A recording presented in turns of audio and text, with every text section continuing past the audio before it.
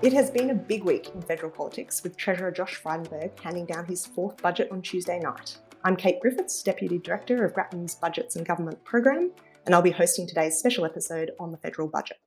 We are joined by Grattan's CEO, Danielle Wood, who is in Canberra for all the action. Welcome, Danielle. Thanks for having me, Kate. So I happen to know budget season is your favourite time of year. What makes it so exciting? It is indeed. I think some people call it Economist Christmas, and it's exciting for us because everyone's talking about economics for at least one day of the year. It's actually exciting because it's important. It touches all of our lives. It's the sort of once a year when the government updates Australians on the economic outlook and articulates their policy vision for the year and multiple years ahead. So the good thing about the budget is it's not just talk. It has to be backed by concrete initiatives. We can see them there in the budget paper. And so we get the insights, what's going to be happening to tax? Where's the government going to be pursuing new initiatives? Where are they cutting back on spending? So really, if you want to understand the economic direction the government's taking, it is the most important night of the year to tune in. Heading into this budget, there were obviously some pretty significant economic challenges. The Russian invasion of Ukraine, the floods in New South Wales and Queensland. We have cost of living pressures off the back of a pandemic, and now there are growing fears of inflation too. Did the government adequately respond to all those pressures in the budget? Look, it's a very unusual set of influences. My sense was that the government was a little bit unsure of how to respond and to walk the line, and particularly when that comes layered with an election coming up. So it creates this very unusual and potent mix. And we can come back to the floods. But broadly, despite those kind of external shocks that you were pointing to there, the overall strength of the economy, I think, is looking much better than anyone anticipated at this point. Unemployment at 4%, forecast to have a 3 in front of it in the next 3 months. That is extraordinary, lowest in 50 years. And when it's combined with an increase in participation, I think that is unambiguously good news. The budget numbers certainly suggest the good news is going to continue. They're talking about consumer spending at 5.75% next year, business investment at 9%.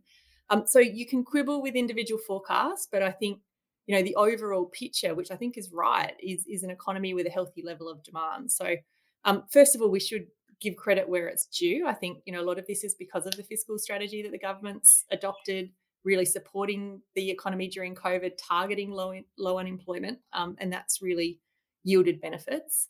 The challenge, on the other hand, is that that's not necessarily being felt by all households. So we've got inflation estimated to reach 4.5% this year. That those external shocks that you were talking about, Russian invasions fed into high oil price, higher food prices. Same with the floods. And wage growth isn't keeping up with that. So that's really where that kind of imperative to do something on the cost of living front comes from.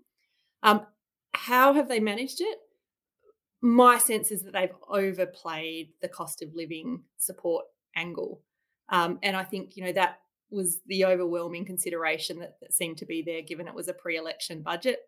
The risk, of course, is if you're adding to demand in the economy, you further push up inflation. You make it more likely that the Reserve Bank has to move earlier on interest rates, which of course also has an impact on household budgets. And really, when I look at the size of when I look at the amount of money that they're pumping in, the low and middle income tax offset now supercharged up to $1,500 per households hitting the economy from July. We've got the $250 payments for welfare recipients. Overall, you end up adding in about 1.3% of GDP over the next 6 months. And that's on par with the Rudd government's first stimulus package to respond to the GFC.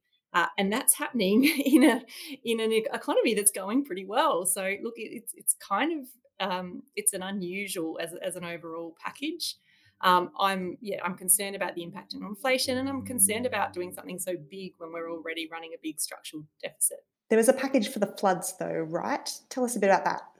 They've already announced a lot of it, but in total they're expecting the whole thing will cost about $6 billion. So some of that's the kind of emergency supports, some of that's the rebuilding on the other side, and obviously it's kind of uncertain how big that will be yet, but this is obviously a very sizable package. And I think that is worth noting because it's obviously really important for those communities that are doing it really tough. It does also, though, point to longer term rising fiscal costs from managing more severe and more frequent natural disasters. And for those that haven't seen it, I would recommend an excellent Grattan piece that Kate wrote alongside Alison Reeve, our Deputy Program Director for our Climate and Energy Program, that looks at some of the budget costs of climate change. Thanks for spruiking my piece, Danny. So yeah, that big picture is really that we've seen a couple of years of big spending to support the COVID recovery, and that's really been a success story. But this year, maybe the cash splash has gone a little too far. We'll have to see. Budget time is always a whirlwind of announcements, and you've mentioned a few of the things there in that response, in particular the low and middle income tax offset. But what are the big new things in this budget? So the single biggest was the low and middle income tax offset increase. There was the fuel excise cut, 22.1 cents a litre for the next 6 months. Not to be sneezed at in itself, $3 billion, very big. And, you have to think it's going to be really hard for someone in 6 months' time to unwind that. So I think there's sort of concerns over both the scale and form of that. There is a sizable package for skills reform, $2.6 billion over 5 years.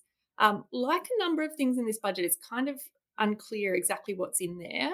We know there's going to be some cash payments to people doing traineeships in priority trades. But as of budget night, there wasn't a list yet of what those priority areas would be. There is sizable money. It's not new money, but $3.7 billion that the government's committed to once they sign up a new national skills agreement with the state. So they are putting increasing emphasis on skills. Also some pretty significant money for the COVID winter response plan. So another $2.5 billion or so. That's around rapid tests, vaccine testing, PPE, given what we know is the enormous personal but also economic benefits of keeping the virus in check. It's good to see that they're investing and looking forward on that particular issue. There was very little in the way of savings in this budget, and I just kind of went through trying to see if there was anything sizable, which there really wasn't, but they are estimating another $1.5 billion over 4 years through beefing up the ATO tax avoidance task force, which is going to be really cracking down on things like trusts and other ways in which high net worth individuals try and minimise tax. So that's a pretty big overview of the main things hitting the bottom line. We know there was also a bunch of new investment for various kinds of infrastructure, regional infrastructure, transport infrastructure, dams, etc., out there too. And in fact, in dollar terms, I think some of that is a fair bit bigger. But this combination of cash handouts, more transport infrastructure, cheaper petrol, is this what Australians need right now? Or is this just the standard playbook for a pre-election budget? Look, I mean, I think so clearly that kind of cost of living package that you mentioned, the tax offsets, the petrol excise cuts are very much done with an eye to the election. And you're absolutely right that, I didn't mention them because they're outside of or they stretch over a longer period than the forward estimates, but there's some mammoth commitments in terms of transport infrastructure spending, defence spending, the kind of regional package, which looks like it was the price that we paid to get the Nationals over the line for net zero. I have some significant concerns about committing that much money done in a lot of cases without much oversight. So when we look at the list of the sort of 18 billion worth of transport projects that have been announced, not many of them are on the Infrastructure Australia priority list. Very few of them even have a business case. And we know from the excellent work of Grattan's transport program that is a big risk factor for cost overruns and projects that don't stack up.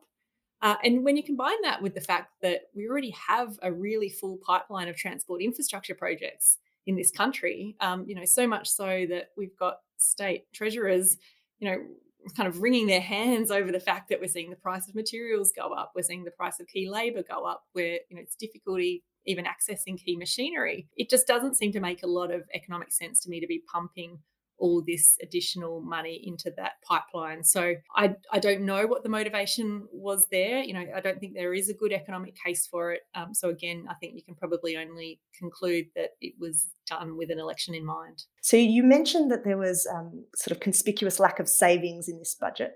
What are the other kind of big things that are not in this budget? Look, I think the lack of action on the climate transition was really the big one for me.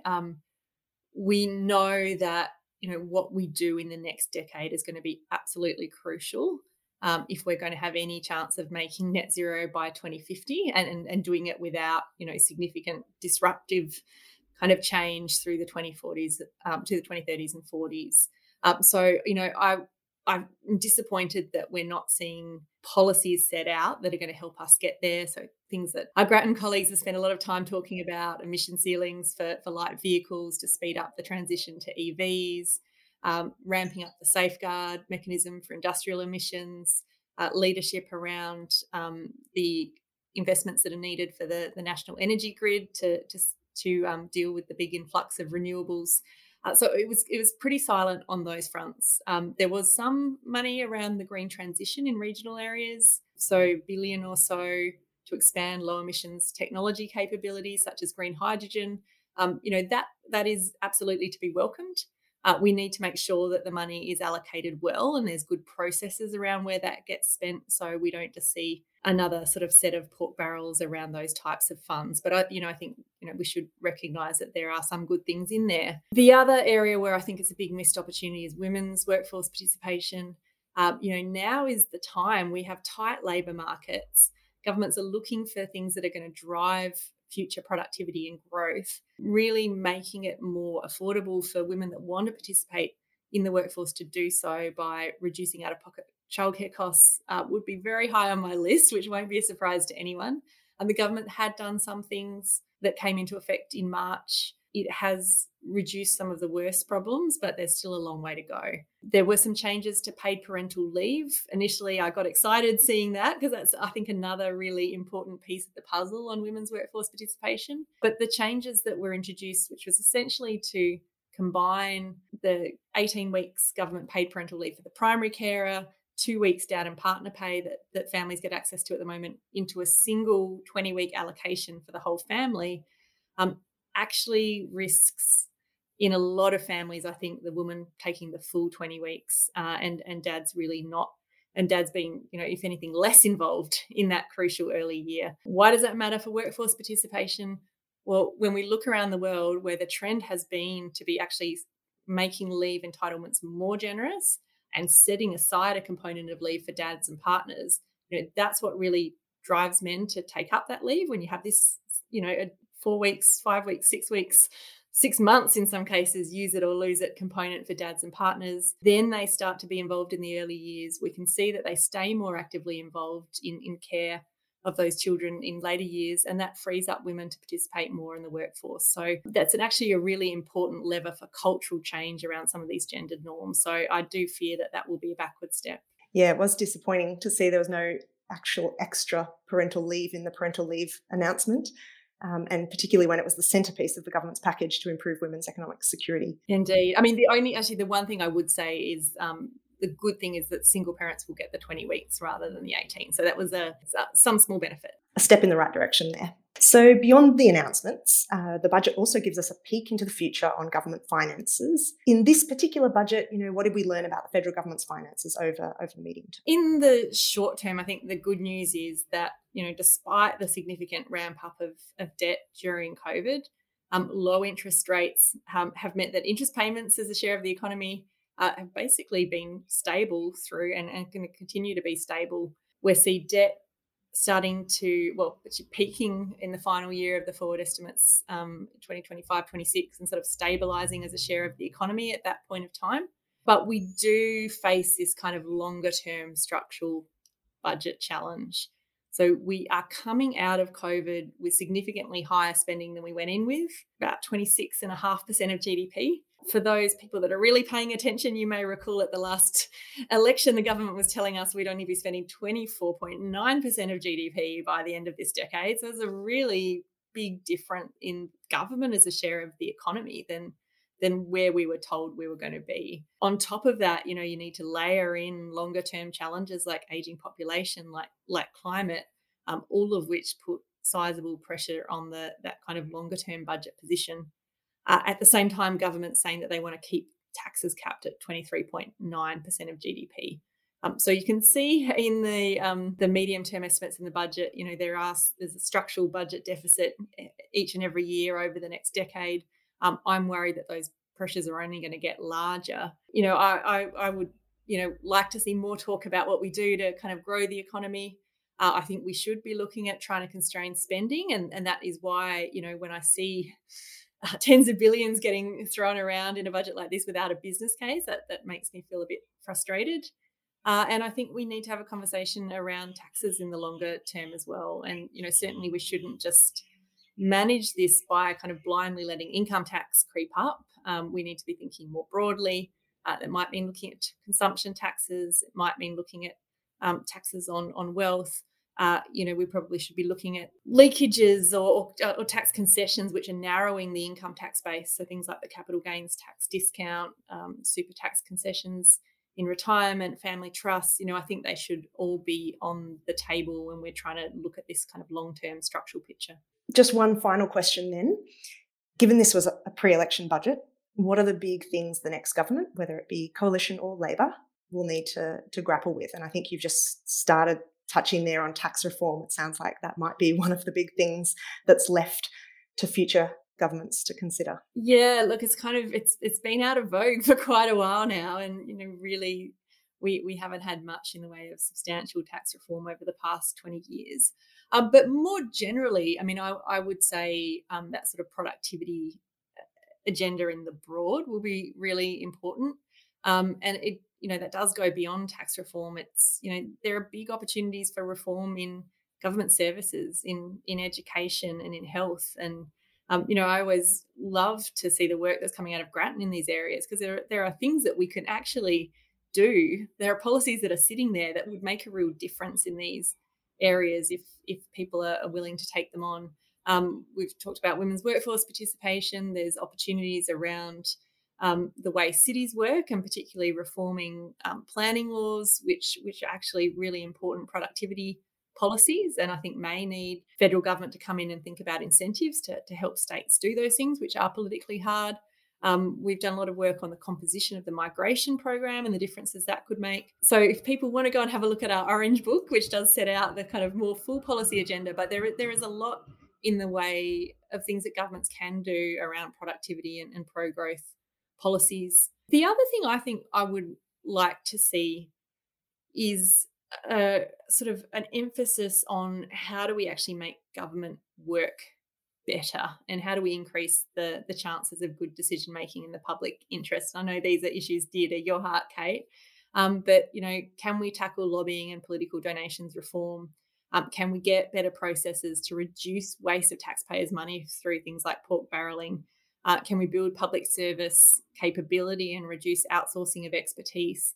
I think if we did something in that space as well, all of that's going to put us in a better place to make those sort of economic and social reforms which are going to be able to improve the lives of all Australians. Absolutely. Budgets, at the very least, give us a moment in the political calendar to have these sorts of important conversations. So we've covered a lot of ground today. Thank you for sharing your expertise with us, Danielle. For our listeners, if you'd like to learn more about Grattan Institute's research, all our work is freely available on our website at grattan.edu.au. You can subscribe to our podcast and newsletter on our website, or follow us on Twitter at GrattanInst, and all other social media at Grattan Institute. Our budget analysis is freely available thanks to the donations of listeners like you. Please consider making a regular or one-off donation at grattan.edu.au/donate. And thank you for joining me today.